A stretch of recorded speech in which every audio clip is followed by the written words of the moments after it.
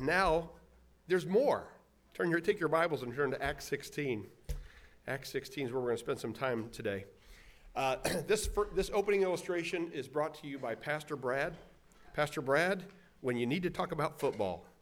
About 7 years ago, the Colts and Patriots were playing, and at that particular time, the Colts were getting their lunch eaten by the Patriots. And so going into the game, they decided that our strategy is don't give Tom Brady the ball. You give Tom Brady the ball, bad things are going to happen for us. So they devised a special trick play, which has gone down in history so far to be, to date, the worst play ever executed in the NFL. And let me tell you a little bit about it. So here was the plan. If they ever got themselves in a fourth down situation, they would execute this play very rapidly so that they could try to catch New England, substituting their players to get off of the regular defensive team and get the special teams, the punt return team. They were going to do this play really fast and snap the ball to try to catch them with too many men on the field. Then they get a penalty, they get extra yardage and a first down. That was the plan. The formation looks something like this, which you can't really see, but at the top of the screen there's one guy with the football, and the quarterback is behind him, and the rest of the offensive line is at the other end of the field. This is not a typical football formation for those of you that don't watch football. This looks like suicide, right, is what this looks like.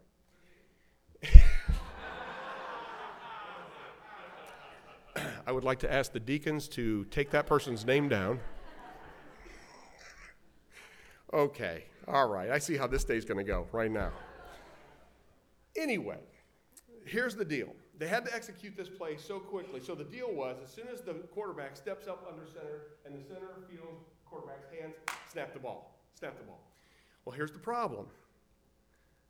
The problem was, though that play worked so well in practice all week, the center got sick right before the game, and they had to go with the backup center. The center is the guy that snaps the ball.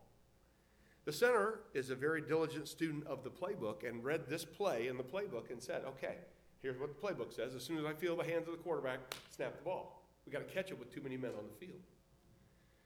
But knowing that the New England Patriots were a very smart team, the coach had a side conversation with the quarterback on the sidelines and said, if we get ourselves in a fourth down situation and we're going to execute this crazy play, and it looks like New England is not going to have too many men on the field, then what I want you to do in that sort of situation is just, bark out orders, try to draw them off sides, but under no circumstances, snap the ball. We'll take a delay of game, 5-yard penalty, and still be able to kick the ball away.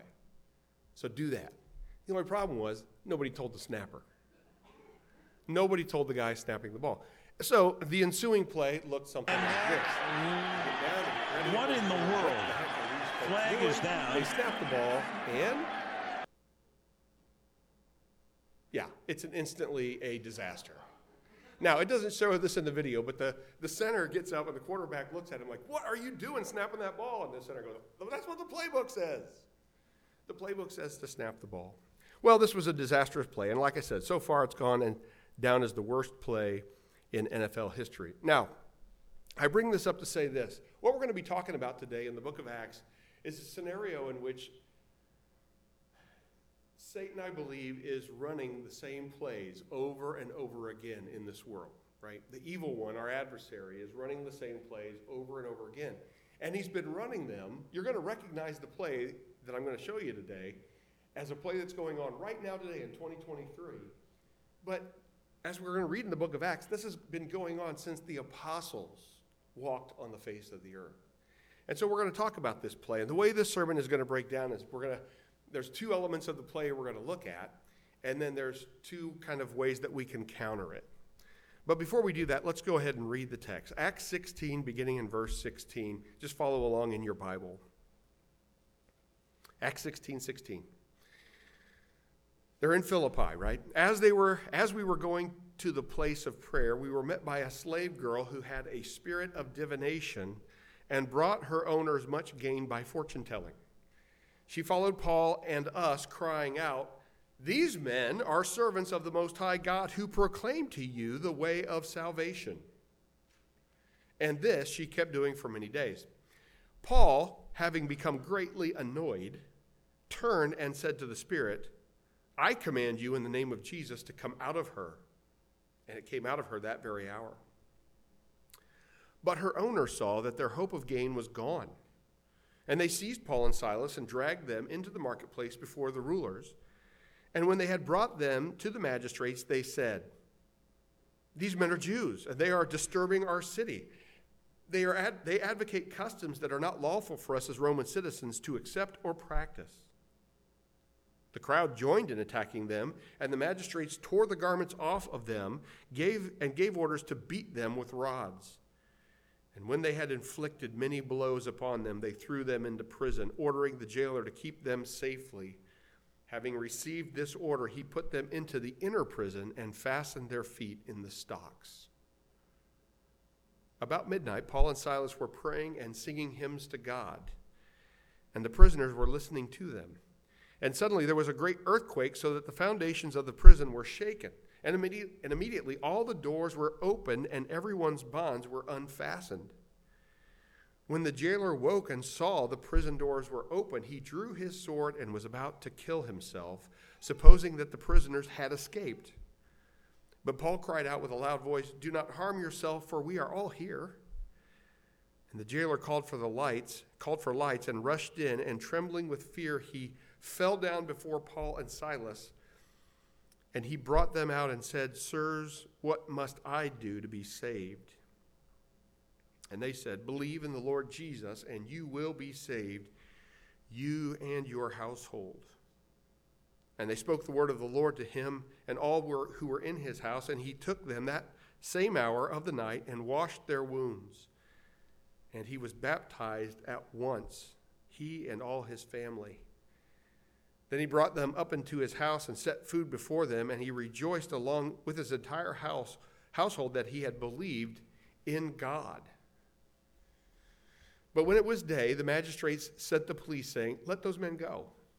And the jailer reported these words to Paul, saying, the magistrates have sent to let you go. Therefore, come out now and go in peace. But Paul said to them, they have beaten us publicly, uncondemned, men who are Roman citizens, and have thrown us into prison. And do now they throw us out secretly? No, let them come themselves and take us out. The police reported these words to the magistrates, and they were afraid because they heard that they were Roman citizens. So they came and apologized to them, and they took them out and asked them to leave the city. So they went out of the prison and visited Lydia, and when they had seen the brothers, they encouraged them and departed. Lots here to cover in a short amount of time, but let's get going. The big question that we're going to wrestle with today is this.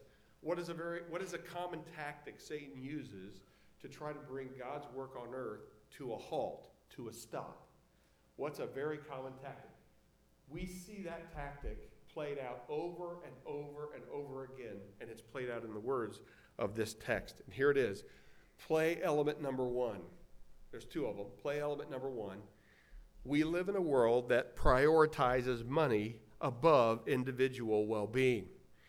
If we read verses 16 to 18, we read that this slave girl, first of all, she was a slave. She was a possession of these men. And second of all, that she had an evil spirit.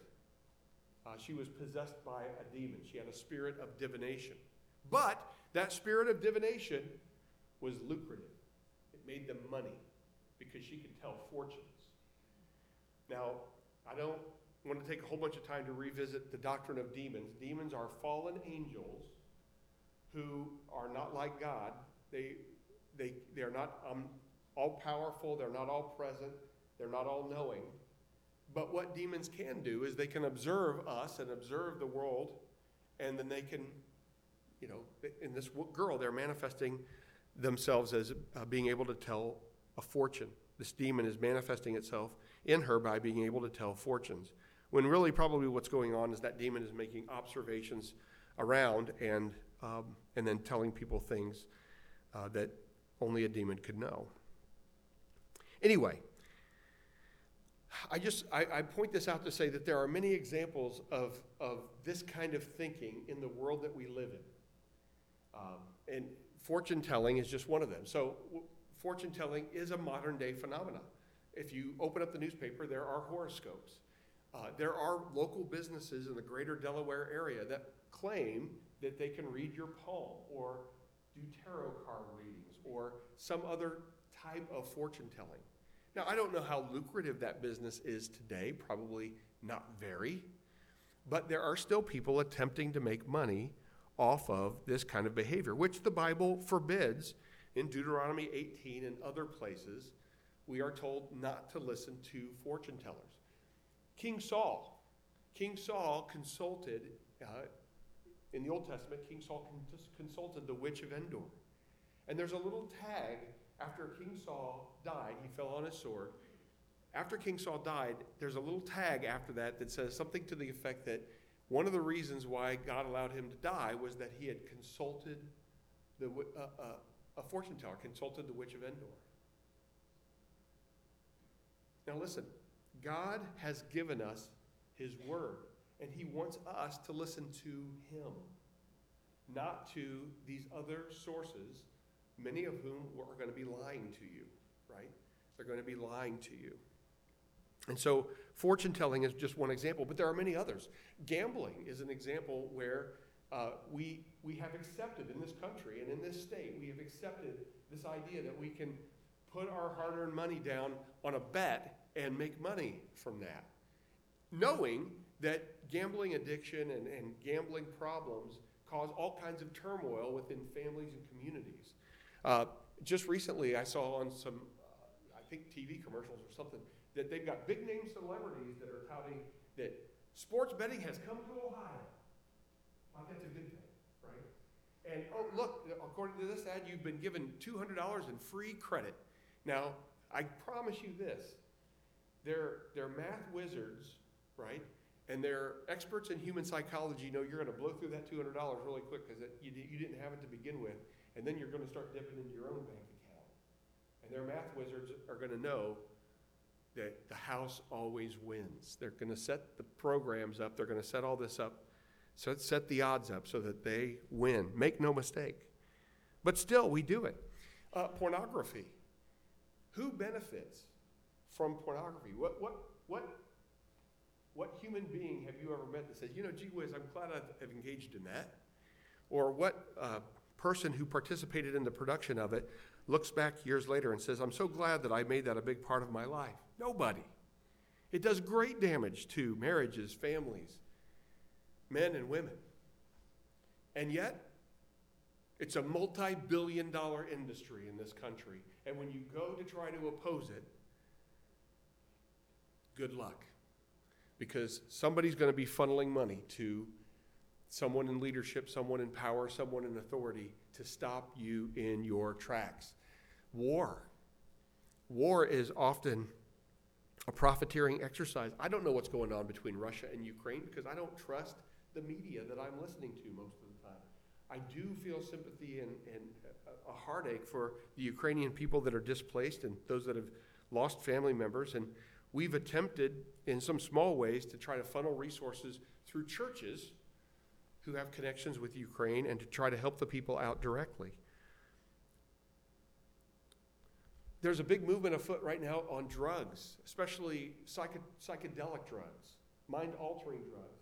There are famous people and movie stars that are pushing the idea that you really can't have an expanded mind. You really can't fully understand this universe until you take a trip on one of these drugs.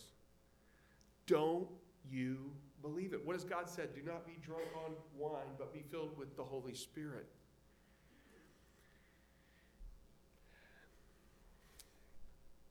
The medical industry, right now we're stuck in a period of our time where abortion industry is a big industry, gender-affirming care is coming online as a big industry, and it's getting crazy. There's lots of money to be made by pushing ideas that are, in the end, harmful to people. And we just need to follow the money to see it, right? Follow the money. 1 Timothy 6:10 says, the love of money, not money, but the love of money is a root of all kinds of evil. And through this craving, it is through this craving that some have wandered away from the faith and pierced themselves with many pangs. You can become so fixated on money that you forget about what God has said. You can be so filled with the love of money that you're willing to pierce yourself through with many pangs. That word pangs means mental pain or distress. And if we were to go back and go through the list that I just gave you, people relying on fortune tellers, people involved in gambling, pornography, war profiteering, recreational drugs, or illicit medical procedures, many of us either know directly, or we have a friend, or we can at least tell you of stories that we've heard of people who have encountered great mental pain or distress as a result of involving themselves in these activities. And because the money becomes so great, because the industries that spin up as a result of these activities become so huge, they're able to pay for influence and for protection against folks like us that would rise up and say, we need to not have that as part of our society. There will be heavy resistance met. Which leads me to play element number 2, which we see in the text. Play element number 2, worldly reaction to helping people move towards God often goes too far. I'm going to have to explain this one just a little bit. Look at what we see in verses 19. This is the reaction to Paul and Silas. Paul simply casting this demon out of this girl, which would be best for her. It's best, I don't know if you know, it's best not to be demon-possessed. All things being equal. Wouldn't it be great if we could all just not be demon-possessed? So Paul cast this demon out of this girl, and look at what the reaction is, verse 19. But when her owner saw that the hope of gain was gone, their lucrative money source is gone, they seized Paul and Silas and dragged them into the marketplace before the rulers. And when they had brought them to the magistrates, they said, these men are Jews, that's true. They are disturbing our city. I don't know about that. They advocate customs that are not lawful for us as Romans to accept or practice. Well, maybe. And the crowd joined in attacking them, and the magistrates tore their garments off them and gave orders to beat them with rods. And when they had inflicted many blows upon them, they threw them into the prison, ordering the jailer to keep them safely. Having received this order, he put them in the inner prison and fastened their feet in stocks. So what I'm saying is that often, what I'm saying by this point, play element number 2 is, once someone moves against that effort to prioritize money over individual well-being, once someone moves against that or does something against that, or today's culture even speaks against that, the other side comes unglued to the point where they often go too far. They shut down all reason and are acting completely on emotion. Let's take a look at what happened in this text. First of all, you see the mob mentality, right? These men drag Paul and Silas into the marketplace, and they start making all these charges. And then it said, verse 22, the crowd joined in attacking them, and the magistrates tore their garments off of them. Now, I just want to point to this because it's an important reality. Paul and Silas are both Roman citizens. There are certain rights afforded to a Roman citizen, not like a slave or anybody. They're Roman citizens, and Philippi is a Roman colony. There's a whole system of due process and laws that must be followed in this case, and all of that gets chucked out the window because the crowd goes into mob emotional overreaction mode because of what these two businessmen said upon losing their source of income. They tell lies. And here, I don't know that these are direct lies, but they are over-exaggerations of what's happening. Paul and Silas have come into this town. They've simply existed in the town, and on the weekend, they went out to the river to meet anybody who might be praying and worshiping God, and they start to minister to them. Lydia, we covered that last time we were in Acts. So is it true that they're upsetting the whole city? I don't know about that. It seems like an an overreaction. It seems like an exaggeration. Do you ever see that happen today? Where somebody gets irritated with people that are trying to push back against the flow of the culture just a little bit and say, I don't think that's right. I don't think that we ought to be living that way. And then all of a sudden it's, you're a hater, you're a homophobe, you're a this, you're a that. It's like, whoa, I thought we were just discussing this one issue. So there's lies, things being blown out of proportion. There's no due process, right? Again, there's Roman citizens. There's supposed to be a system of due process to go through. No, the leaders come up, they rip the clothes off of them and start beating them. And then they throw them in jail, but they just don't throw them in any jail. They throw them in the high security section of the jail. That's what the inner jail is. And they put their feet in stocks. My mind goes to when law enforcement is transporting a high risk a criminal from jail to jail. You know, they put a chain around their waist and they handcuff their arms to that chain, and then they put chains across their feet and maybe even a muzzle on their face so they can't spit and they can't bite, and they're transported like this. They're in the high security. What have they done? They cast a demon out of a girl, which was good for her.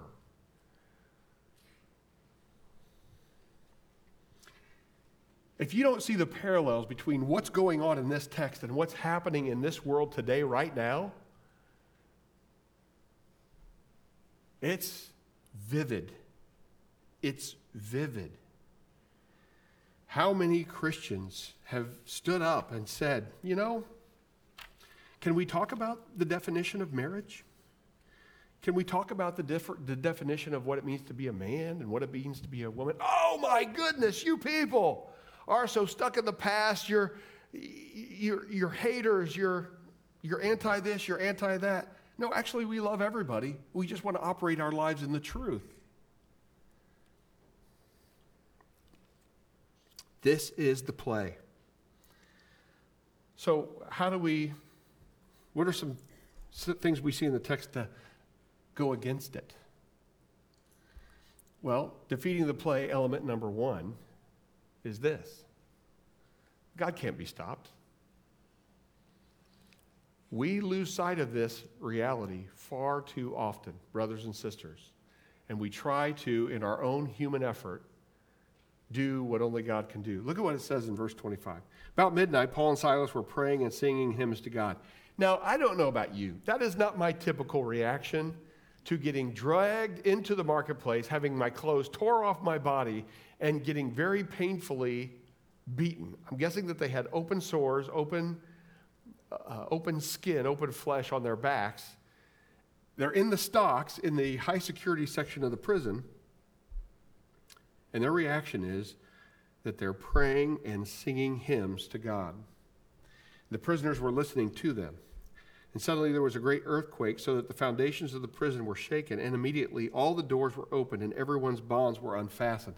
My mind runs to Turkey and Syria, where these great earthquakes just happened. And because of the subpar building codes in Turkey and Syria, a lot of those multi-level buildings pancaked and killed many people. They just came down and flattened. And I got to imagine that the building codes in ancient Philippi were not as good as Turkey. So I ask you this: what kind of earthquake is it that shakes the foundations of the prison but only opens all the doors and loosens all the bonds? That's a God earthquake, okay? I mean, that's only something that God can do. And that's what happened. When the jailer woke and saw that the prison doors were open, he drew his sword and was about to kill himself, supposing that the prisoners had escaped. But Paul cried out with a loud voice, "Do not harm yourself, for we are all here." And the jailer called for the lights and rushed in, and trembling with fear, he fell down before Paul and Silas. Then he brought them out and said, "Sirs, what must I do to be saved?"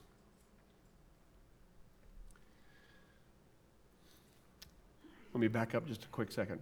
God's people were filled with joy and praise. And why is that? It's because Paul and Silas understood God's sovereignty. What is God's sovereignty? It's the idea that God is in control of everything all the time. And that if God had allowed them to be placed in that jail, beaten and placed into that jail, then they knew that God had a good reason and a purpose for that. Because God doesn't do anything without a reason and a purpose. So even after they have been put in jail, even after they have been thrown in jail for doing something presumably good for a girl, casting out a demon, even after being beaten and even after being put in high security, they rejoice. God's Psalm 100 is a really good illustration of that. I'm not going to read it right now because we're going to run out of time, but Psalm 100 is something that you can read.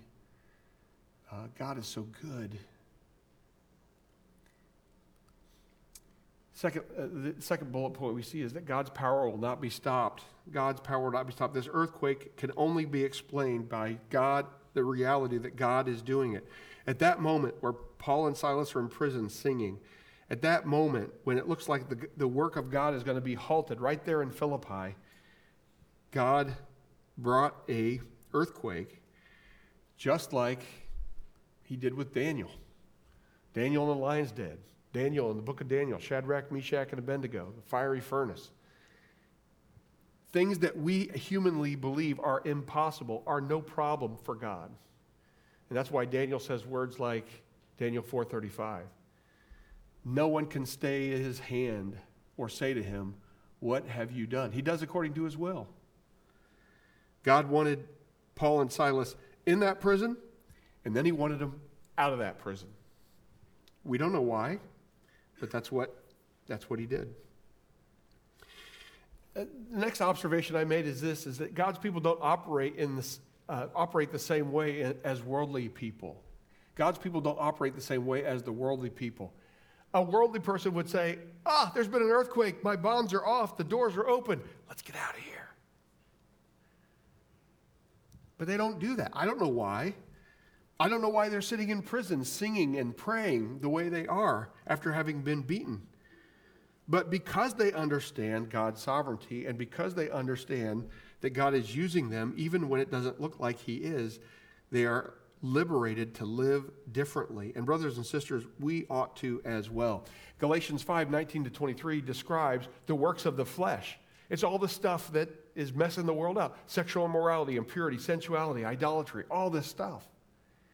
But then it turns and it talks about, Paul in Galatians talks about the fruit of the Holy Spirit in our lives. Love, joy, peace, patience, kindness, goodness, faithfulness, gentleness, and self-control. What would the world be like today if every single human being manifested that? Now, the third thing, the next observation I want to make is that God is able to save. God is able to save. I want you to think about this jailer. This jailer, I don't know if he participated in the beating of Paul and Silas. The text doesn't tell us that. Seems like they beat him first and then they turned him over to the jailer. But this jailer is participating in and going along with this world system of, okay, well, the magistrates told me to put him in jail. I'm putting him in jail. I don't know what the charges are, and I don't care. My job is to hold these people in this prison. But here's the problem. The earthquake comes. The earthquake comes, and he, in his mind, knowing that the doors are open and the bonds have been released, this jailer is thinking that everybody's gone. And if everybody's gone, his life is over, because that's the penalty for being a jailer and having all of your prisoners go free. The powers that be will kill you for that. There is no, well, there was an earthquake, so I didn't have to. There's none of that. So this jailer is confronting something that I find that very few people on this earth actually confront, and that is their mortality. The jailer is confronted with the fact that he is going to die. And his first reaction is, well, if I'm going to die anyway, I might as well just kill myself. But then, miraculously, because God's people don't operate the same way as everybody else, Paul says, hey, don't hurt yourself. We're all here. And when he goes in there, he's so he so understands that he was a dead man a second ago. A few seconds ago, he was a dead man. But now that he sees that all the prisoners are there, he knows that his life has been given back to him. And he must have put two and two together and said, okay, wait a minute. This Paul and Silas guy, these Paul and Silas guys, these guys that are representing God, these guys that are representing Jesus, there must be something to this. And so he asks them, what must I do to be saved? And they said, believe in the Lord Jesus and you will be saved, you and your household. What does that word believe mean? It's analogous to the word faith, and it means knowledge. You have to know who Jesus is and what he came on this earth to accomplish. Assent means you have to believe that it's true. And trust, meaning that you've got to put the weight of your life on that. You got to put the weight of your life on Jesus. To believe is not just to think in your mind, oh, that's true. It's knowledge, assent, and trust. And that's what he did. Now, look at what happens. Look at what happens with this jailer. Oh, Romans 1:16, I'm not ashamed of the gospel, for it's the power of God for salvation to everyone who believes, to the Jew first, but also to the Greek. Now look what happens to this jailer. This jailer immediately begins to produce fruit. God's ability to produce fruit from dead ground. You can go to Ezekiel 37 and you can read about the valley of dry bones and how God raised those bones and reassembled them back into skeletons and put sinews and muscles and flesh on those bones. God is able to resurrect people from the dead, and that's exactly what he did to this jailer. This jailer that a minute ago had these guys in jail in the stocks is now washing their wounds. This jailer who once had them in the high security section of the prison now has them sitting with him in his home at his table serving them food, not as a jailer-prisoner relationship, but as a brother in Christ to another brother in Christ relationship. It changes everything about this man. And not only that, where he was once filled with fear that he was going to die and was ready to kill himself, verse 34 tells us that he rejoiced along with his entire household that he had believed in God. God cannot be stopped. God's will cannot be thwarted. We forget that. But it's true. This brings me to my last point, defeating the play, element number 2, which is this. In the long run, God is vindicated and the way of the world looks foolish. Now, I'm not going to lie. This part of the text is probably the most entertaining part of the entire text because Paul and Silas are being absolutely savage. I love it. I love 1 Corinthians 1:27 where it says, God chose what is foolish in the world to shame the wise. God chose what is weak in the world to shame the strong. Oh my goodness. The world thinks it's won. They've got Paul and Silas all beaten up and thrown into jail. But look what happens. Look what happens. Let me read it to you. But when it was day, the magistrates sent the police saying, let those men go. I don't know why they decided to do that. Maybe they thought, they've probably learned their lesson. We beat them up real good. They lived through an earthquake. Let's just get them out of town. They probably won't ever come back to Philippi again. Let's just let them go. And the jailer reported these words to Paul, saying, the magistrates have sent to let you go. Therefore, come out now and go in peace. But Paul said to them, they've beaten us publicly, uncondemned. Men who are Roman citizens and have thrown us into prison, and now they want to throw us out secretly? No, let them come themselves and take us out. You see, these worldly men who were so amped up and emotional about the fact that they had been drug into the marketplace and they were accused of all these things. There was all this fake news surrounding them, and all this kind of stuff. And they were so sure of themselves that they that they had the right guys and that they were going to do the right thing by punishing these guys, they practiced ready, fire, aim. They overreacted to the situation. And they just found out that Paul and Silas, because they didn't follow due process earlier, they are now finding out for the first time that they are Roman citizens, that Philippi is a Roman colony, and that they have violated every law on their books. And if that news gets to a higher up, someone above them, they're dead. They're dead. The leaders, the magistrates of that city are dead for what they did to a Roman citizen, beating them without taking them through due process of law. And Paul and Silas know this, and they use it.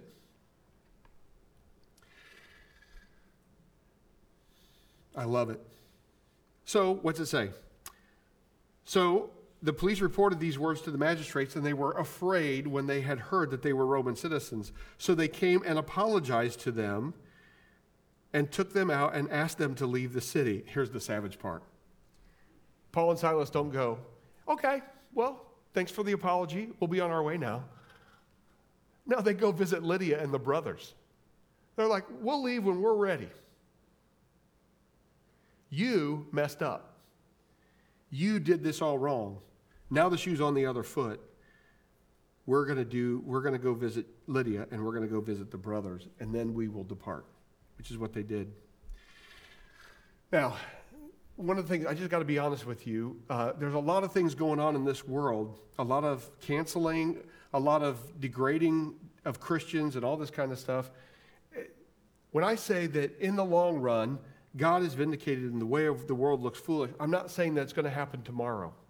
I'm not saying that everything that's going on in our culture today is going to get reversed tomorrow. It may not get reversed before we die and go to be with the Lord. But in the long run, this nonsense that's going on, these worldly tactics that are being employed, this satanic play that's being run over and over again won't hold up. And it will appear as what it is, which is foolishness. This is important to know because some Christians wanting to be in tune with the culture or wanting to not be ostracized will go along with the flow of the culture for a time, hoping that they can gain a voice and to be relevant to the culture around them. That's a huge mistake. Our job is clear, is that we do God's business God's way. And that's one of the tactical errors I see Christians make all the time, is they try to do God's business the world's way. Oh, this group got very emotional and overreacted towards Christians? Great. Then we as Christians will get really irrational and we'll overreact towards them. That's not who we are. And that's not how we act. We act in love, joy, peace, patience, kindness, gentleness, and self-control. Because that, my friends, is the fruit of the Holy Spirit, not to be confused with the works of the flesh. So then, what's the answer to the question?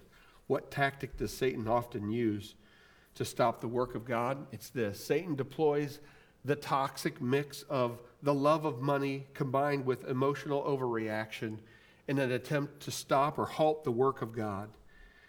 This is why God has told us to be free of such things. Free of what things? Free of the love of money. That's one of the things that we are commanded to do in Scripture.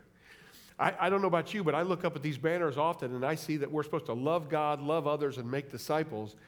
And I wonder how many times in my own life the love of money stops me from that enterprise. Brothers and sisters, the love of money doesn't make the top three of our priorities. We are to love God, love others, and make disciples. And what we're also supposed to be free of is emotional overreaction. In other words, we are to live lives where we start with facts and we interpret those through our faith, and then we allow our feelings to operate properly upon our understanding of the facts, and through the lens of our faith, then we have feelings. We are not to reverse that train and put emotion at the front of the train. We are to be living lives of peacefulness as much as it depends on us, and self-control. So, here's some possible applications for us today as we depart. Number one, understand this dynamic. Understand that you got to understand this play if you're gonna stop it, right? It's just like in football. Football players watch the opposing team's film over and over again to see what plays they execute so that they can defend that play. Well, if you don't understand that, the way of the world is always going to prioritize the love of money over the individual's well-being. And if you don't understand that if you try to go against that flow, you're going to get met with emotional overreaction from the other side, then it's going to be very difficult for you to operate in this world. So you got to understand. You got to understand the satanic play. It's very important. By the way, it's the same play they ran on Jesus. Right? What did he do wrong? What did he do to earn crucifixion? Nothing. But what was done to the crowd? They were whipped up by the Sadducees and the Pharisees into an emotional fervor so that a man that they welcomed into their city a few days earlier saying, "Hosanna, Hosanna, blessed is he who comes in the name of the Lord, Hosanna in the highest." That very same man that they took off their cloaks and laid down in the path so that he could walk, the donkey that he was riding could walk over them. A few days later, they were crying out, "Crucify him, crucify him. Give us Barabbas, crucify him." It's the same exact play.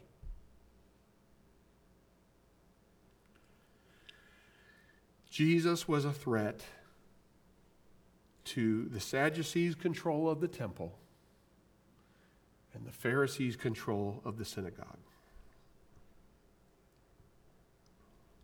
Secondly, in the long run, God wins. You have to adopt this as your mentality.